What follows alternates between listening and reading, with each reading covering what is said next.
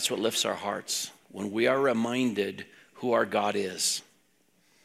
We get our eyes off the Lord, like Peter, when he stepped out of the boat, he saw the Lord, he went to walk on the water, and then he got his eyes off the Lord and got his eyes on the storm, and he began to sink. In times of trouble, in times of sorrow, we go to the Word. David, in the Psalms, that's why the Psalms are such an encouragement, because he'd be under the load of all that was going on, whether it was Saul chasing him or even the results of his own sin. He looked like there was no hope, and then he would crawl up on the rock, go to his high tower, so he could get a perspective again of who God is. In times like these, the old gospel song used to say, we need a Savior. So this morning I want to take some time. I want to remind us that our King, the King that was born in Bethlehem, when Mary brought forth her firstborn son and laid him in a manger, the warrior king was born. Father, I pray that you give us understanding of your word. Lord, apply it to our heart. Lift our heads, Lord. Encourage our hearts,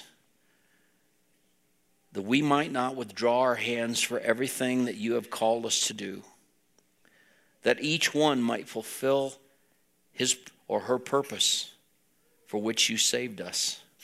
Lord, that we might hear well done, that we might be found faithful in our time, in our place. It's in Jesus' name we pray. Amen.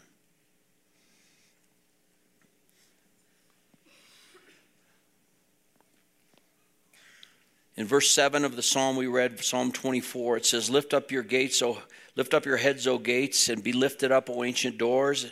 It's talking about heaven, that the King of glory may come in. Who is the King of glory? The Lord, strong and mighty, the Lord mighty in battle. Sometimes the world has the idea of Jesus being born, and they like to leave him in the manger because a baby doesn't have opinions. Baby doesn't call for so much except for just attention to itself.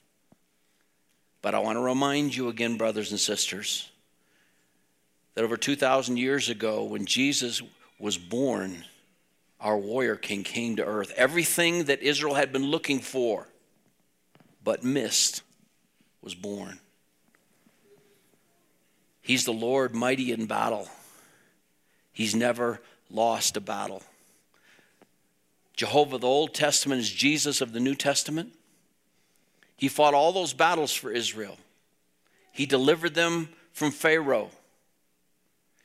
Then he led them through the wilderness. Remember, he told Moses, I'm not going to take the shortcut. We're going to take the long route.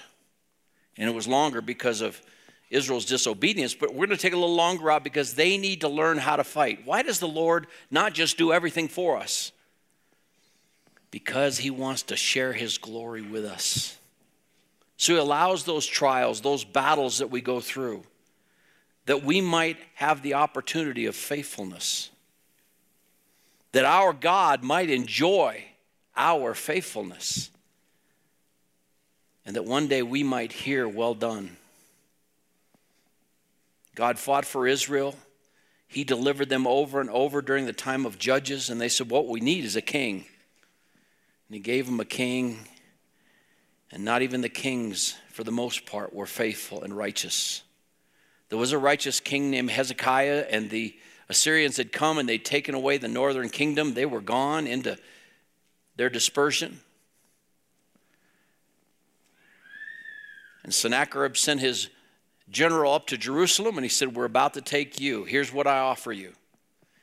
Don't fight us, because you're going to die if you do.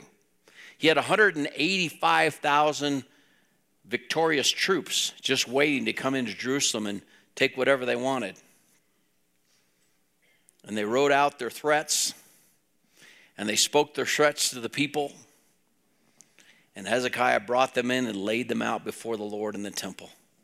And he said, God, you hear their threats. That's the same thing the apostles did when they were threatened. They went back and they gathered the church, and they said, Lord, you take note of their threats and give us boldness. Give us boldness that we might be faithful. God sent the prophet Isaiah to Hezekiah to say, do not worry about them. He will not shoot an arrow against Jerusalem. The next morning, and I love this, Dr. Bookman always points this out, when they woke up, they found out they were dead. 185,000 troops were dead. Why? Because our warrior king has the power of life and death. The Bible tells us in the New Testament, do not fear him who can take away your physical life.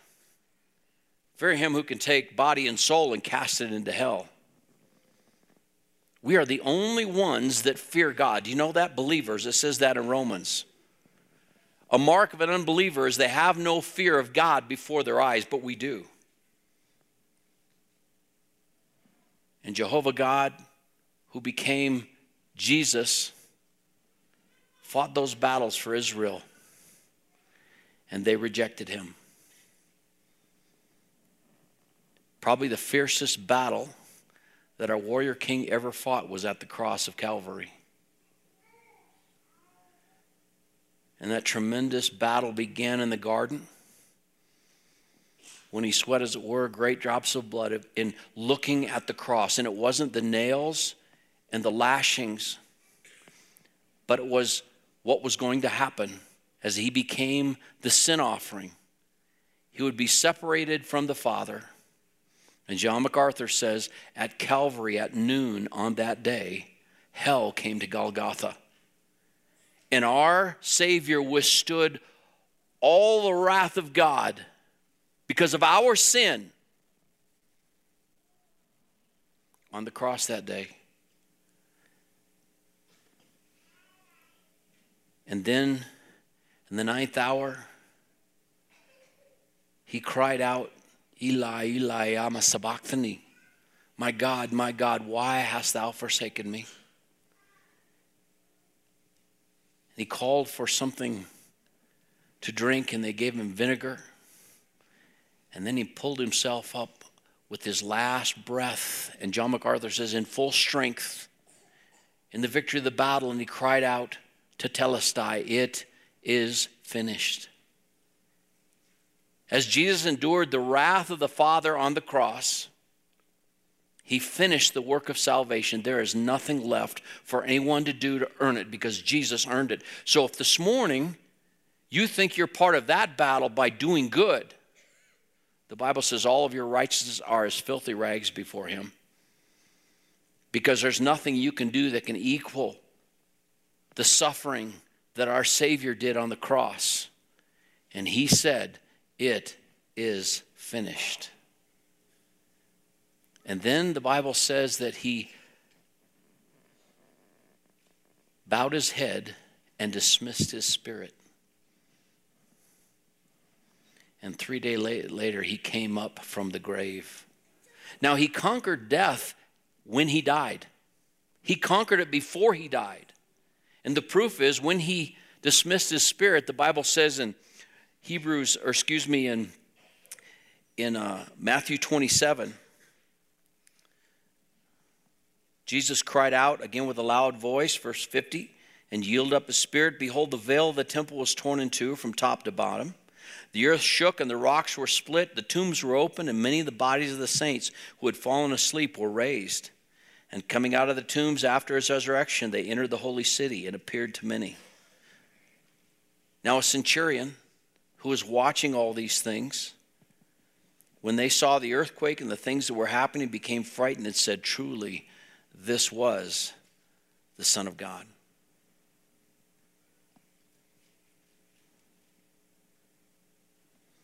But that's not the last battle that our warrior king will fight. He fights for his people. As king in his sovereignty and his providence, he delivers us every day. But there's coming another battle because God promised he will never let his people go. That his people, Israel, one day as a nation will turn to him. In Ezekiel 38 and 39, there's another battle that's coming, and I don't know the exact date. Joel Rosenberg thinks it happens before the tribulation begins. But the result of that battle is God's people will turn back to him. And it says that God's going to put a hook in the jaw of Russia, and these nations that hate Israel will come down and surround her. Why is that? Because they want what Israel has. You say, what's in that little tiny land? Well, the Bible said in ancient times there's a treasure beneath. When we were leaving Israel, we were staying in line, Mike and I, and there's a fella, and he says, every time I leave, there's this big hassle. Well, I'm kind of thankful for the hassle because Israel doesn't make any bones about the fact they profile. And they have a very safe airport. You look strange, you want to look sloppy, and maybe even just have a beard. I don't know. But they know how to pick people out, and they question you. And this guy was looking forward to maybe he's going to question again. And he'd been there a long time. I said, well, what do you do? Oh, we work on the gas fields for Israel. The gas fields? In Joel Rosenberg's book on the Ezekiel option, he said he believed that they were going to discover oil reserves and natural gas reserves, and they have discovered them. This guy says it's the biggest in the world. That's what Russia wants. And his comment, I don't know if this guy's a believer, we didn't talk to him that long, but he said, oh, this can put Russia out of business. Oh. That lines up right with the scripture, doesn't it? The whole point of the Ezekiel option is Israel has its weapon capabilities, but when they see the arsenals coming at them, because all these armies will be gathered together to destroy Israel once and for all and take what belongs to them. And it says all the coastlands do, if you read those 2 chapters, is say, oh, are you coming down to get treasure? Because at that point, the United States will back off. We've been a friend of Israel. We will not do anything. We'll just say, what are you guys doing?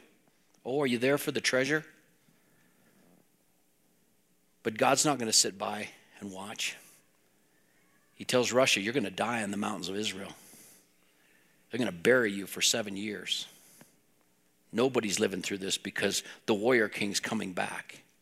And the result of that battle, Ezekiel 39:7, is my holy name I will make known in the midst of my people Israel. And I will not let my holy name be profaned anymore. And the nations will know that I am the Lord, the Holy One in Israel. Then there's a war that's going to take place. And if you look at Revelation chapter 5, there's the beginning.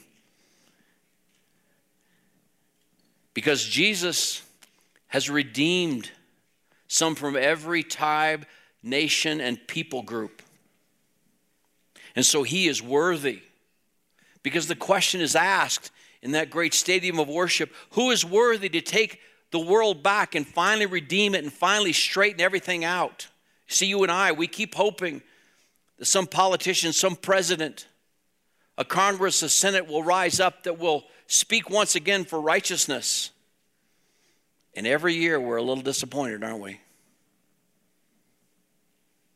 Because there's only one governor, there's only one king that's actually going to bring peace to the earth. Any other hope or talk of that is false. And while we still as citizens take our responsibility serious to vote and be good citizens, there's no mention of the United States in prophecy, and we're not going to be singing the Star-Spangled Banner in heaven. But I want you to know that our warrior king has this. And so a search is made in heaven and the seas and everywhere to see, is there someone worthy? And John, in the moment of this vision, begins to weep greatly because he thinks in himself, in the midst of this vision, it's never going to stop. Evil will never be halted. And the one next to him says, stop weeping. The Lion of the tribe of Judah, he is worthy. And then Jesus steps out. And the wounds of his previous battle are still clearly seen. And John says, I see a lamb freshly slain. The lion and the lamb. And he takes the scroll, and the rest of the book of Revelation is him laying out his battle plan. He lets the world know what's going to happen. He lets us as believers know this is what's going to happen. My brothers and sisters, this is going to happen. Jesus is going to redeem his nation to himself. He's going to redeem the world back to himself. He will win. I remember years ago, I think it was probably Benjamin that was playing football. It might have been David. It may have happened more than once. But it was 4th and something. And D-Ty comes walking out to the huddle. And he just spoke loudly. All right, we're running belly 32. And the fullback says, Coach, they can hear you. He looks at that fullback and he says, I don't care if they can hear me. You block. He walks over to the opposing defensive line and he says, we're running through here. Now you block and you run. We got the first down. Our warrior king does not make any bones about the fact of what he's doing. He has laid it out. The amazing thing to me is so many believers look at Revelation and they say it's allegory. That's our Savior's battle plan. There'll be a battle there in the Valley of Armageddon when once again the world sees holy Israel. Now God has taken her back to himself and they gather to put her out of existence. And if you look in Revelation chapter 19, verse 11, you see our warrior king and us. It says, and I saw heaven open, and behold a white horse, and he who sat on it is called Faithful and True. And in righteousness he judges and wages war. His eyes are a flame of fire, and on his head are many diadems. And he has a name written on him which no one knows except himself. He is clothed in a robe dipped in blood, and his name is called the Word of God. And the armies which are in heaven, clothed in fine linen, white and clean, were following him on white horses. Now somebody says that's allegory. I don't want that to be allegory. I want my horse.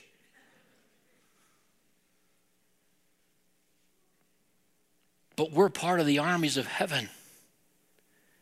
Jesus has given us instruction in this life.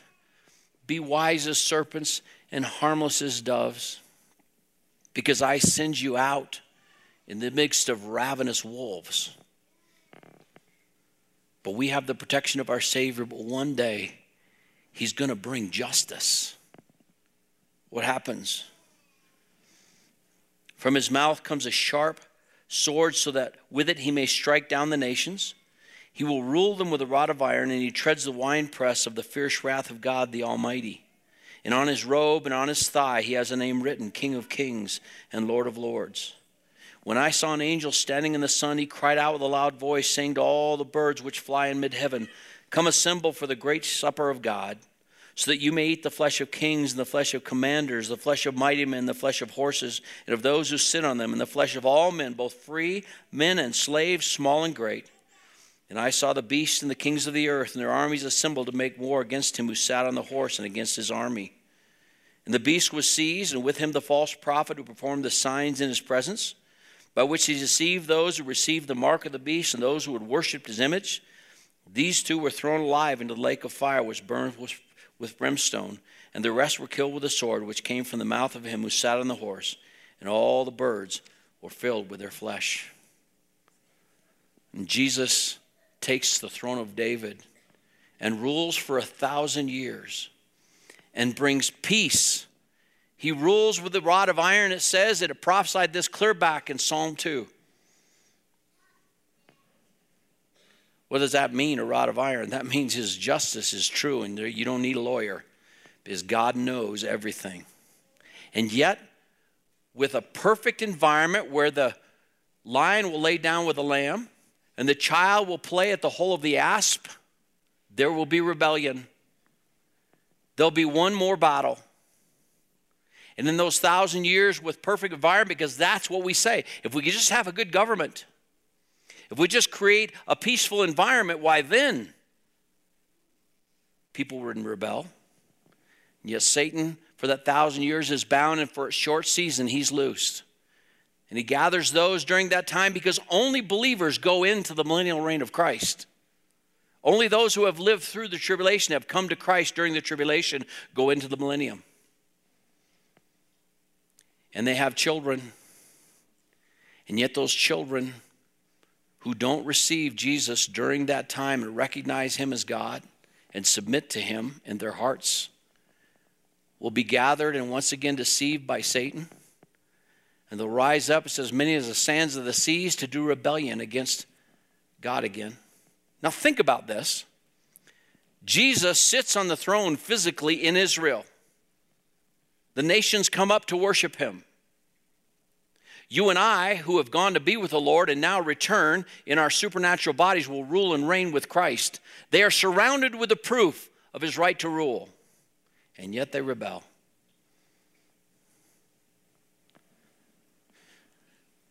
But victory is not a problem for our God because he is the mighty one, the mighty warrior who never loses a battle. Now my question this morning is, do you know him? Do you know this mighty king?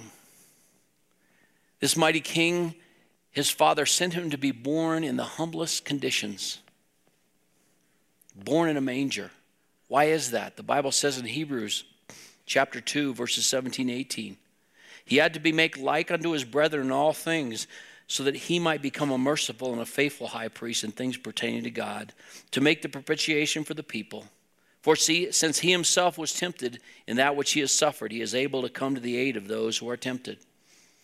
In chapter 4 of Hebrews, verse 15 and 16, it says, we have not an high priest. We don't have a king that cannot have feelings about our own trials and our own temptations, because he was tempted in every way, just like we are, yet without sin. Because of that, if you know him, you can come boldly to the throne of grace and find help in time of need. Do you know that king? Oh, his invitation is, come unto me, all that are weak and heavy laden, I'll give you rest. Take my yoke upon you and learn from me, for my yoke is easy. My burden is light, and you'll find rest for your souls. He has provided that rest in that battle he did on the cross, when he endured the wrath of God for your sin and for my sin. You want to be on the winning side? You need to submit to Jesus. What a great time of year this is, when most people in the world at least know Christmas is going on. It's an opportunity for us to look for those opportunities to speak for him, to speak for the King who has conquered your heart and stands every day to be your attorney, to speak for you. It says in 1 John chapter 2, John said, little children, I write these things to you that you sin not, but if you sin, remember you have an advocate with the Father, Jesus Christ, the righteous one. The warrior king speaks for you. Father, we thank you for your word. Lord, it lifts our heart. It gives us confidence once again. It's so easy for us to be distracted by the foolishness that goes on in government and the wickedness that's happening in our world.